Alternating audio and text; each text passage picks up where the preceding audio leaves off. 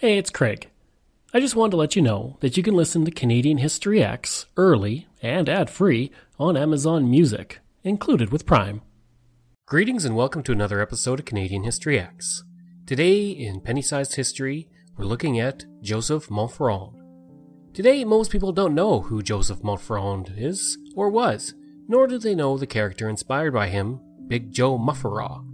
Nonetheless, Montferrand was a real person who lived in what would one day be Canada, and he became a folk hero for the working man. Montferrand was born in Montreal on October 25, 1802, to a family that was known for its powerful build and strength. Growing to 6'4" with blue eyes and fair hair, Montferrand stood out wherever he went. As he grew up, he became known for his ability to hold his own in a street fight, and he would gain fame for a boxing match that occurred in Montreal. Two English-speaking boxers had fought for the championship, and the organizers asked if there was anyone in the crowd who wanted to challenge the new champion of Canada. Montferrand, despite only being 16 years old, stepped up and in one punch knocked the champion down. By the age of 21, he was working as a voyageur for the Hudson's Bay Company, before becoming a logger in 1827 in Lower Canada and along the Ottawa River.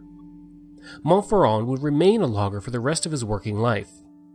During this time, only a couple decades removed from the 7 Years' War, there was a great deal of anger still existing between the Anglophone and Francophone loggers. Montferrand's ability with his fists became legendary as he could more than hold his own and defend his fellow Francophones. This would lead him to defending French-Canadian workers in the Baytown area against gangs of Irish immigrants. It was once said he took on 20 English troublemakers at one time. Another story tells of how he took on 150 Irishmen. It was said that he struck like the kick of a horse and he used his leg like a whip. So how was Montferrand able to take out so many men, 150 in total?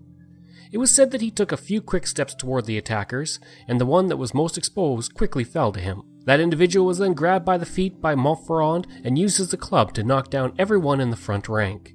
He then began picking the men up left and right, throwing them over the bridge into the water. It was said that, because he was the strongest and the quickest, Montferrand was king, but king though he was, he constantly had to defend his crown. On more than one occasion, he had to take up a challenge.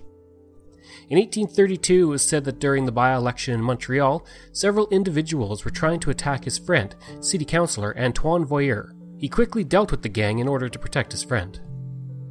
While he was known for his strength, Montferrand was not just a man who resorted to violence.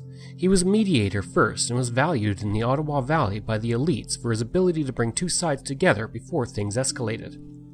His employers would often have him resolve conflicts that broke out between the Irish and French Canadian workers.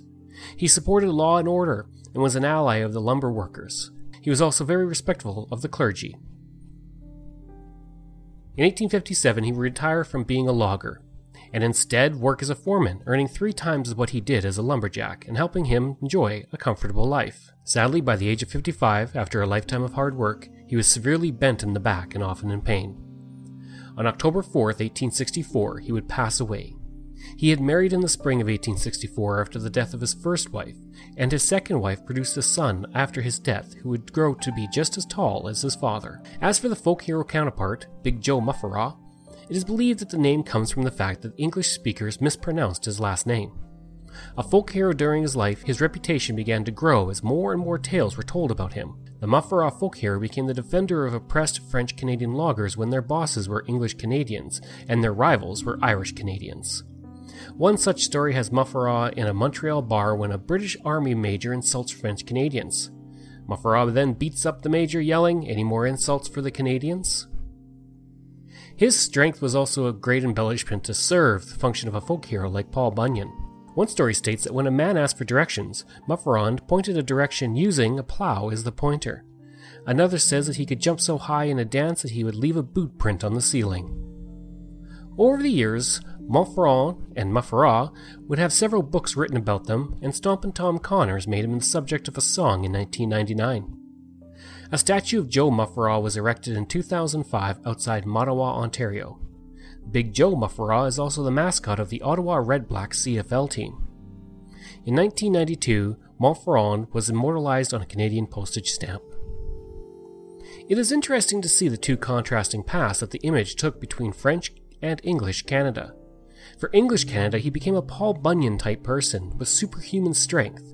In stories distributed by the Red River Lumber Company about Montferrand, his name would be changed to Muffera and La Muffra, and he would often end up being Paul Bunyan's cook.